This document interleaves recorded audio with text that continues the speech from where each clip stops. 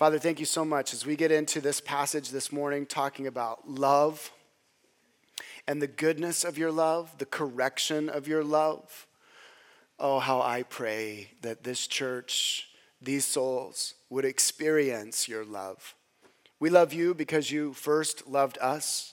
And so, Father, with that truth this morning, we now embrace each other and embrace you as a gift.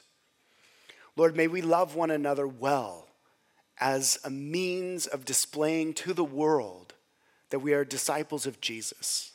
We are explaining by our love for one another what the world should be like. And so, Father, manifest your presence in this place. Open hearts for the one this morning who says, I'm unlovable. May that shame narrative be destroyed by the truth of the gospel. For the one this morning who comes guilty, finding themselves condemned, Father, may they experience the freedom of innocence granted as a gift and acceptance from a loving Father who embraces them completely, wholly, and totally. Merciful God, be with us in Jesus' name. And all of God's people said, amen.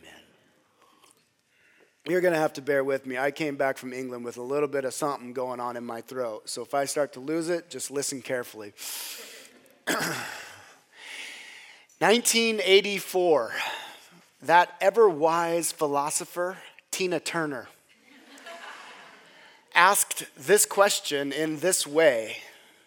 You must understand, though the touch of your hand makes my pulse react, that it's only the thrill of boy meeting girl. Opposites attract. It's physical, only logical. You must try to ignore that it means more than that. Oh, what's love got to do with it? Got to do with it. What's love but a secondhand emotion? What's love got to do with it? Who needs a heart when a heart can be broken?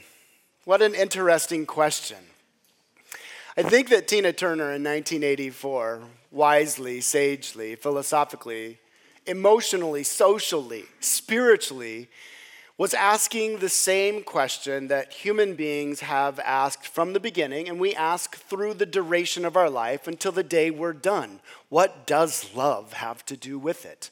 Encompassed in that question are sub-questions, multiple questions. What is love? How does love operate? Am I loved? Do I love? What does love have to do with it? And Paul, the apostle, and really the Bible, the story of God working in the world, would answer that question. What does love have to do with it? Absolutely everything. Everything has to do with this concept, this truth, this notion, this reality of love. What we have here in 1 Corinthians 13 is probably next to Psalm 23, one of the most famous passages in all of the Bible. It's actually a hymn, a song of sorts, that Paul inserts into this extended rebuke and corrective writing towards this church in the city of Corinth. In context, this song that Paul puts in between 12 and 14 is designed to deliver the Corinthian church from behavior that was bad. It's actually a rebuke. And so, though this text is read at weddings, and rightly so, though it's stitched onto our grandmother's pillows as something beautiful and poetic, which it is, its tone is actually firm and concerned about the Corinthian church, and from that we can derive concerns that we should carry in our own Christianity, be aware of, be looking towards Christ to bring redemption in. Three things that we learn from this song this morning as Paul seeks to correct the behavior of the Corinthian church by bringing their belief in right order with the gospel. First, love is the beginning of all things. Second, we learn that love is the way of all things. And third, we'll close this morning by understanding that love actually is going to be the end of all things. First, Corinthians, Taproot Church. Paul presents this song to them saying, Corinthians, you need to understand, Taproot Church, you need to understand that love actually is the beginning of everything. All activity, all words, all work in this world has at its epicenter, at its fountainhead, its source, its center, its beginning is actually love. And what Paul is teaching the church and what we're learning is that we can have all sorts of outward actions and behaviors and words and works that appear religious and moral and right and good and even look loving outwardly, but if they are not centered in, began by, and fulfilled through love itself, it's all meaningless. These three categories that Paul presents to the people in Corinth, these behaviors that they were operating in, these things that they were exemplifying and pursuing, they were speaking, they were seeing, they were sacrificing, they were doing all of these things outwardly with the appearance of love, but they were driven by envy, by jealousy, by selfishness. And so Paul, rather than slamming down on them and screaming at them, sings them this song in 1 Corinthians 13. And he explains to them through this beautiful hymn the dangers of living an outwardly looking life that appears to be loving, but inwardly having the stench of death about it. A couple things here that Paul talks about. He says, look, guys, they were big on tongues, which we're going to get into next week. They were big on prophesying. They were even speaking, Paul says, in the tongues of angels. No commentator or scholar that I read over these past 3 weeks has any clue what the tongues of angels are. But the Corinthians sure did, and they were all about it. And Paul says, you can be talking religiously, Christian. You can be eloquent. You can be charismatic. You can have a draw to your personality. You can be winsome, persuasive, powerful, prophetic. You can be all of these things and sound so spiritual. But Paul closes that little segment there by warning them, if it's not rooted in, founded in, began in, centered in, motivated by legitimate love for the one being spoken to, you might as well walk about banging on your gong, clanging on a cymbal. And I'm telling you, I have a drum kit in my basement, and anytime some kid is at our house and heads into the basement and discovers that drum kit, it doesn't sound nice. It's not eloquent or persuasive. Seeing. Paul says, Corinthian church, Taproot Church, yeah, you may have prophetic powers. You can look out on society and see the patterns. You're seeing the demise. You understand what's happening. You can read in the newspapers, and you have this inward sense of what may be coming down the pike. You may even be prophetic in utterance and an ability to give to people what is going on in their current moment.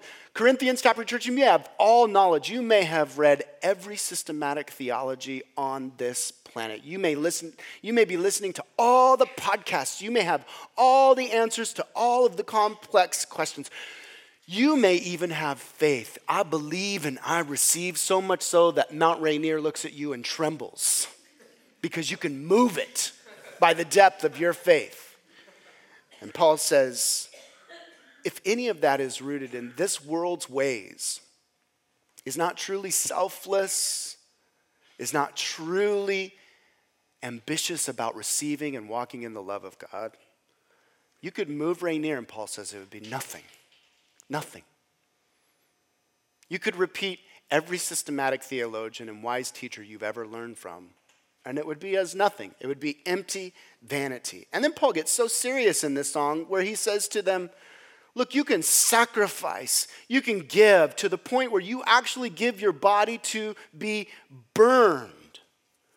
But if it's not rooted in love, then you've gained absolutely nothing. Now, one may ask the obvious question, how can you sacrifice something and give of your own life to the point of death and not be motivated by love? Well, there are literally going to be this week hundreds of thousands of young and old people going into their jobs, sacrificing their families, their health, their time in the name of making it without a second thought. Jihadists will literally blow themselves up in the name of gaining that eternal paradise, in the name of what we would consider, from our perspective, hatred.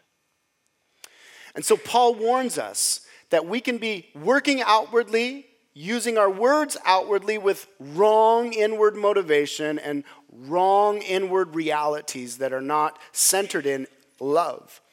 What Paul is telling us is that the beginning of all things is not our outward words. It's not our outward actions. In actuality, the life of Christianity is first and foremost living out inwardly what we are. And what we are is loved sons and daughters.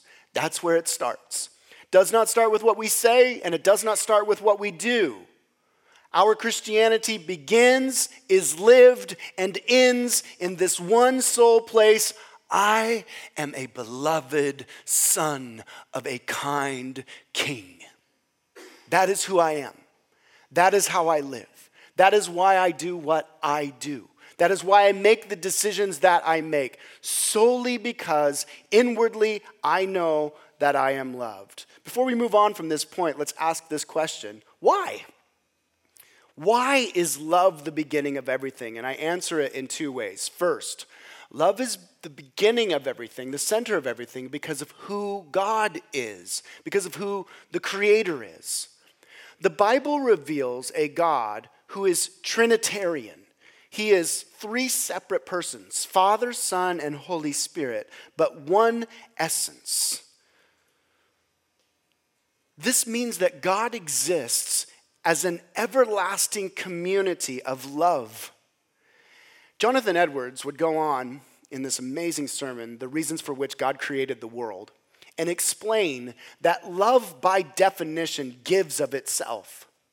And so, God, who is an everlasting, eternal community of love, the Father saying to the Son, I love you, man. The Son saying to the Father, I love you, man. That's Danny's paraphrase of the eternal glories and communication going on. The Spirit saying to the Father and the Son, no, I love you guys, man. This is what's going on. Out of that love, love gives of itself. And so God, out of love, creates the universe. Stars are flung into the expanse. Grains of sand are placed on the shores of the seas. Waves are given their boundaries. Mountaintops are raised. Valleys are spread. And in that land, he places Imago Dei, image bearers, Adam and Eva, for the sole purpose of giving himself to them out of love. And so our very cosmology, for you scientists in the room, the Big Bang, if you hold those views, happened because of love. The beginning of all things is love because of who God is. And because the epistemology and the cosmology, that is the way we know things, and the authority of things, the beginning of all things, that's the cosmology. Another big word for you, the ontology of all things, the reality of all things is love. Love is the way things should be in the world. Love is the ordering and the way things should be in the world, and that is the second reason that love is the beginning of everything. Love is the beginning of everything because of who God is, and love is everything in the world because love is the way that the world should be. And this is why all of humanity, from the beginning, Adam and Eve, to Tina Turner in 1984, to you and I today, we write our songs about love. We watch our romantic comedies about love. We write our poems about love. Our philosophers think about love. Love is the great ideal of our culture because love is the way that things should be because of the God of love who made all things. So we move on this morning. Number 2. Why is love the way? We ask this question: if love is the way that things should be, what exactly would that look like? What does love look like in this world? And Paul explains to the Corinthian church that there's a certain way that love behaves, and it is the way that things should be. 4 ways this morning, 4 ways that love operates in this world. First and foremost, we see in verse 4 that love is a verb biblically. It's not a noun. Yes, love is something, but love in the world is an action. It's a verb. One commentator that I was reading says, many observe that Paul does not use adjectives to describe love. Oh, it's flowery, it's beautiful, it feels nice, it's a good kind of tickly thing that happens in our belly. No, Paul doesn't say any of that. Paul doesn't describe love with adjectives, but with verbs. 15 of them in 3 verses. Love is dynamic and active, not something static. Paul is not talking about some inner feeling or emotion. Love is not conveyed by words. It has to be shown. It can be defined only by what it does and does not do. And so love is an action and a decision made by the lover in the world for the sake of the beloved.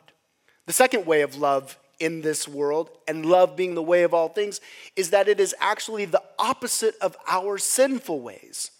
What Paul is doing here for the Corinthian church, especially in verses 4 through 7, is he is giving to them the antidote for their destructive and diseased behavior. He is giving to them the antidote for their divisiveness, their divisions, for their constant fighting, for their suing one another. Paul is giving to them the antidote for their perversion when it came to their sexual deviance. One dude was sleeping with his mom. For their drunkenness, they're getting wiped out at communion. Paul is saying the antidote is this way of love, the opposite way of living in which you have been living. And not only was love going to be the antidote, the way of healing in Corinth, love is the way of healing the world. The world. The church is a microcosm of what should be and what will be in the world when things are as they always should have been. Love will be the governing directive of our relationships one with another in this world. Number 3, love is an action. Number 1, it's a verb. Love is the opposite of our sinful behavior, Paul says. And so it's the antidote for what we're doing wrong in the world. And number 3, love is really what brings about fullness of human flourishing. The way of love brings about fullness of human flourishing. Let's just read those passages real quick and look at it in this light. Think of it this way. When we read these passages, verses 4 through 7, all of us find ourselves saying, and whether you're here with a friend and you're just checking out Christianity, or somebody just dragged you here, or you're a full-blown, I believe Jesus is alive, Bible-thumping, Bible-preaching Christian, when we read verses 4 through 7, we all say, yeah, that's what would feel right if the world operated this way. Let's read it. Imagine, let's do a little thought experiment here. This is off notes, so let's see if this works or not. Here we go.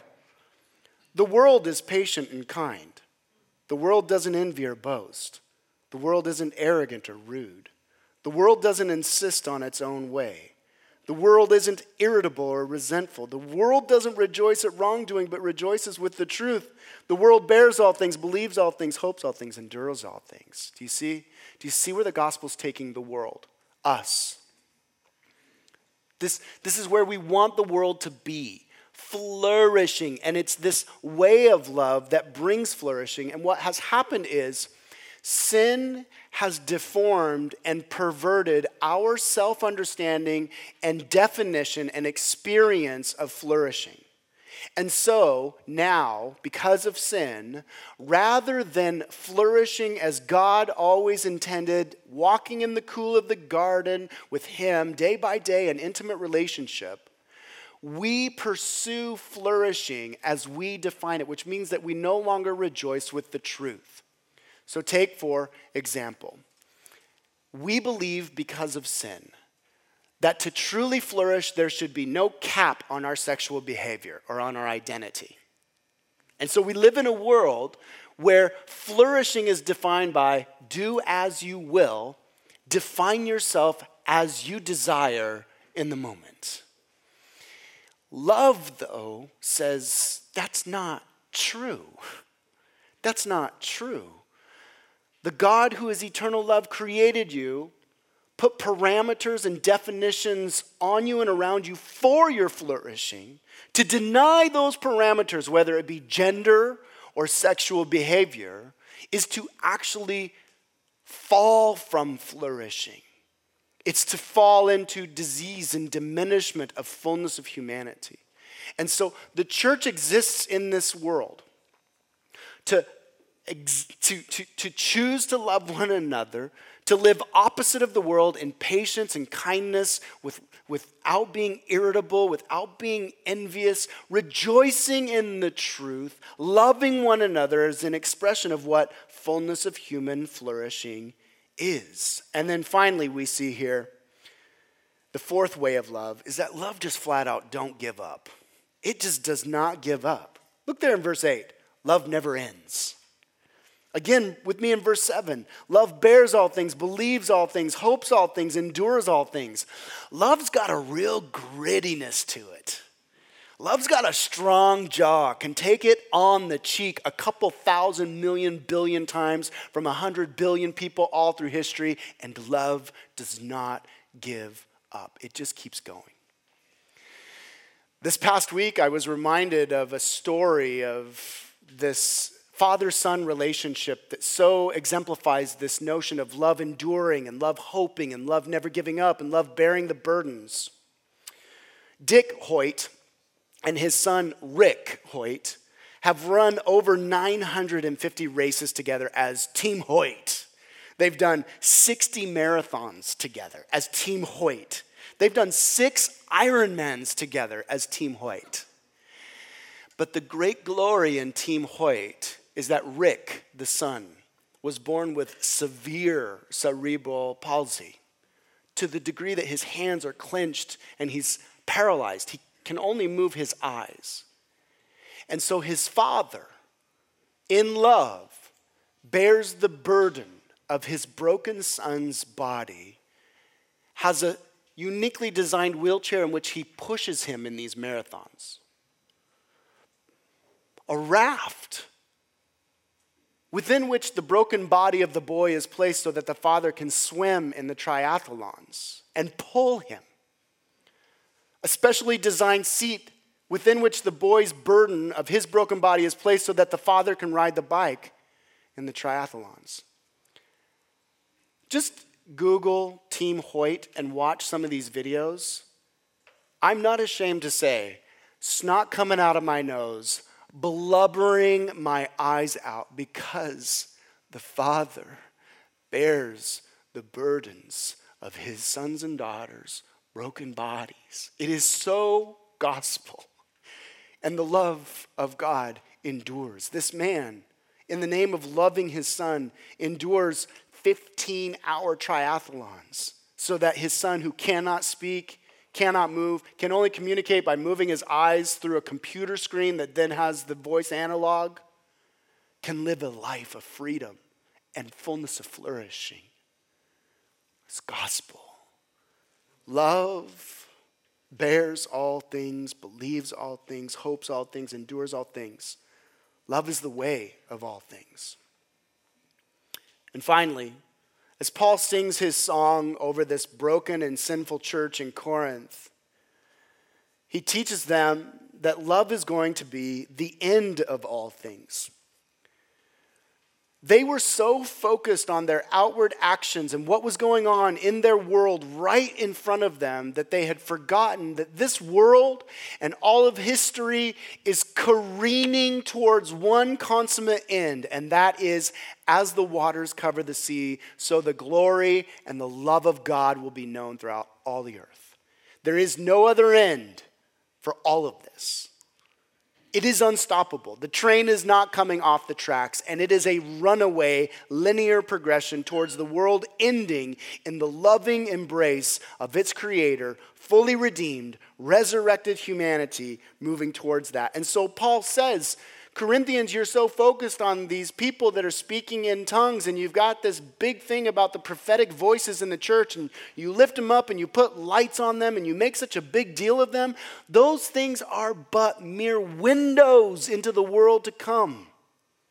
And though now you are not fully mature in the things of eternity and love, we all are like children. So we kind of speak in gibberish with little bits and pieces of understanding here and there. There's some tongues, there's some knowledge, there's some prophecy, there's some Bible. But we're like children in our understanding of love. And so our childlike talk, Corinthian church, Taproot church, the church, it will pass away. And what will come will be this fullness of love. No longer will we be looking through the veil, through this mist, without clarity. What's coming is fullness of love. And I want to tell you that some of the greatest theologians, the most knowledgeable writers and thinkers and influencers of all of Christianity and all of history, some of these men and women, they had experiences where they saw what the end would be and it undid them. It's as if all of their great theological writings and thinking, when they actually got a glimpse of the end of everything, they all said to themselves, my writing and my thinking is as nothing. I'll give you just a few examples. I'm in a church history class right now. Super, super awesome. Jonathan Edwards, the president, first president of Yale, greatest philosopher that the West has ever produced, especially North America, without question. Brilliant, voluminous writer. Very, very difficult to read. Super brainy, super smart guy. He gets on his horse one day, decides he wants to go out and just contemplate God and get some fresh air. And God gave him an experience of his love, a vision of his love. And the way that Edwards described it was as if he was undone. Let me read to you the quote.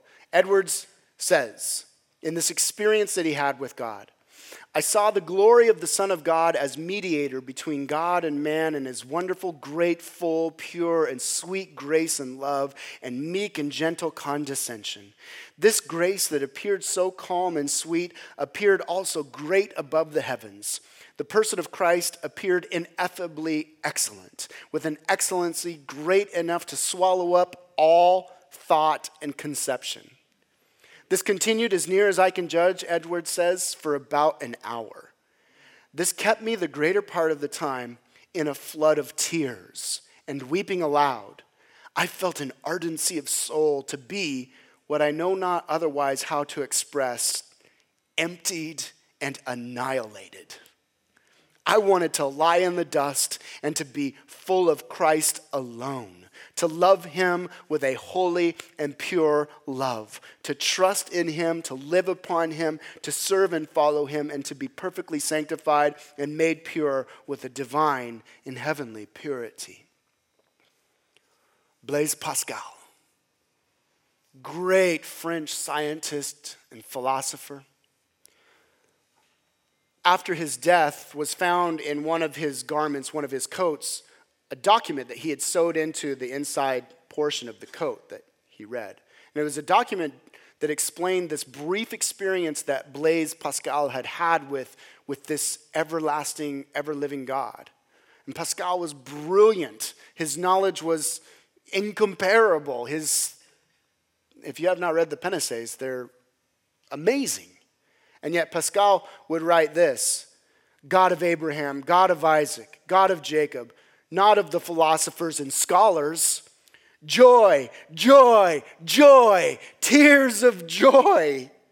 This is life eternal. I now know it. You are the only true God and Jesus Christ whom you have sent. Jesus, Jesus, Jesus Christ, may I not fall from you forever. I will never forget your words, my King. Thomas Aquinas, this 13th century Benedictine monk. Aquinas' goal, as far as I understand him, at least at this point, another brilliant thinker, was to take Aristotle and complement Aristotle with good biblical theology. His magnum opus, his greatest work, Summa Theologia, is this massive, massive tome that's just brilliant, absolutely stunningly full of gorgeous theology about the glories of God and philosophy and all of these things. But somewhere along the line, shortly, 2 years before his death, Aquinas had some experience with God. We don't have a record of it. We don't know what it was. We just know that suddenly at the end of his life, before he had even finished Summa Theologia, his greatest work, his life's work, he stops writing completely. His friend says to him, "Will you not write again? Why are you not writing?" And Thomas Aquinas explains in this sort of coded, mysterious way that he had had some sort of vision of God, and that in comparison, the vision that he had had of God, this experience of the end of all things, in comparison with all of his writing, he said to his friend, "All of my writing is as straw to be burned up." The great apostle Paul, Pharisee of Pharisees, sat at the feet of Gamaliel, one of the greatest rabbis that the Hebrew people ever produced. PhD of rabbinic theology, zealous, wise, is on the road to Damascus and is given a vision of the risen Christ. Falls to his face in utter humility and dependence, being lovingly told by that risen Christ, "You will go and bear witness of me and suffer." In the midst of his sufferings and his serving of that Christ, he would say, "I'm compelled by this love." In one place, this man, we believe it's Paul, 2 Corinthians chapter 12, is given this vision of the end of all things. He says he was caught up to the third heaven. Thanks, Paul, for explaining what that means. He was caught up to the third heaven, where he says he heard things and saw things that if he tried to put human words to it, it would completely diminish. You see, the end of all things is this inexplicable thing that right now our spirits are saying, yes and amen. Our spirits are groaning, "Oh God, please." And so our tongues, this preaching session this morning, the songs we sing, those are but little childish verbiages, little ways in which we give sight and glimpse of this world to come. And as we close this morning, it is that love, that incomprehensible love that began all things, that is the way of all things. It is that love that is the end of yours and my striving, our religion. It is that love that is the end of our sin. It is only through being loved, experiencing cerebrally, psychologically, emotionally, socially, and spiritually. It is only through actually knowing, believing, and experiencing that love that we can live out what Paul is singing over the Corinthian church. Make no mistake about it. Paul is not trying to modify the Corinthian church's behavior. He is not saying in this song, "Corinthian church, you need to be more loving. Corinthian church, you need to be more patient. Corinthian church, you need to stop suing each other." He is not saying that at all. He is saying, Corinthian church, you need to know how loved you are. And when you know how loved you are, you won't sue each other. When you experience how loved you are, you won't be envious of each other. When you experience how loved and secure you are, you won't boast. Do we understand that when we boast, what we're doing is we're trying to be loved. When we're arrogant, it's because we're insecure. We're painting that facade around us so that we can have our identity, and we're diminishing our flourishing. But if we experience love, then we're secure. We don't need to boast. We don't need to position ourselves over anybody. We don't need to be arrogant. If we experience love, we don't have to operate sexually in such a way that we sell ourselves to find that sense of intimacy and closeness, because we have it in us, working through us. We don't have to be operating against truth in the name of gaining money and greed and position and status. No, we live in love and in light of the truth that we're secure and content and at peace because the richest king in the universe is our dad. And it's really going to be okay. Should we end up in a tattered tent one day, the glory that will be ours is without comprehension. It's without measure. But if you don't believe that, then we're going to be the Corinthian church. We are the Corinthian church. Because as the song sings over us, and our sin dwells within us, it's hard to remember the lyrics. We don't believe like we should. So week by week, we come back to Jesus the King, who tells us of his love from the cross. Week by week, we remember that Jesus spoke perfectly. Not only did he speak possibly in the tongue of angels, but the angels ministered to him, cared for him. He could call upon 1,000 legions of angels, but he didn't, so that he could speak his love over us. Jesus prophesied perfectly without mistake so that we could make mistakes in the way that we understand the world. Jesus understood perfectly the mysteries of God, the indwelling realities and the relationship between the Trinity and why God did what he did, when he did it, and how he did it. And he did all of that for us. Jesus had faith. As he said, Father, not my will, but your will be done, to move not Mount Rainier and the mountaintops that he had created in this world, but to move the impossible mountain of our sin and our deformity. And through that, he was saying, I'm going to move all that obstructs you from receiving my love. I'm going to move it for you because you can't. I'm going to take that burden off of you to show you and give you my love. Jesus is only patient with you. Only patient. Some may find themselves in the midst of the gospel being heralded, saying deep within the soul, I've done too much. He's finally given up on me. Lie! Love says patience. Constant patience. Jesus is never irritated with you. He's never resentful of you. Oh my gosh, here he comes again. Give me a break. Can't you get this? That's not living in accord with the love that God has for you. That's a lie. When you come to him for the 100 zillionth time with the same damnable sin, and you say to him, I'm so sorry, love receives you, embraces you, has already washed you, heralds you innocent, pure, perfect, pious, and clean. And his song, like Paul, is sung over you in delight and great joy, not to modify your behavior, get it right next time, but to bring you to such a deep place of belief that though you will never get it right, you're okay. You're accepted. You are loved because his blood has washed you. When our faith fails and we don't endure and we don't believe all things and we lose hope, Jesus endured all things, believed his Father, and entrusted himself to a faithful judge as he was hung on a cross. Jesus was separated from the Father for you so that we would not be separated from him. Jesus bore the burden that we couldn't bear. And soon and very soon, this veil will be torn away, ripped away, whether it be the veil that we pass through via death or the return of the King, and we will see him face to face. And the end of all things won't be an ooey gooey, tickly feeling in our stomach that's diminished by the next lustful intent of our heart. It will be Jesus himself, eye to eye, face to face.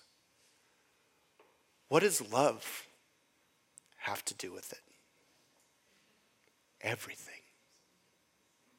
Everything. Everything. Jesus, I'm so in love with you.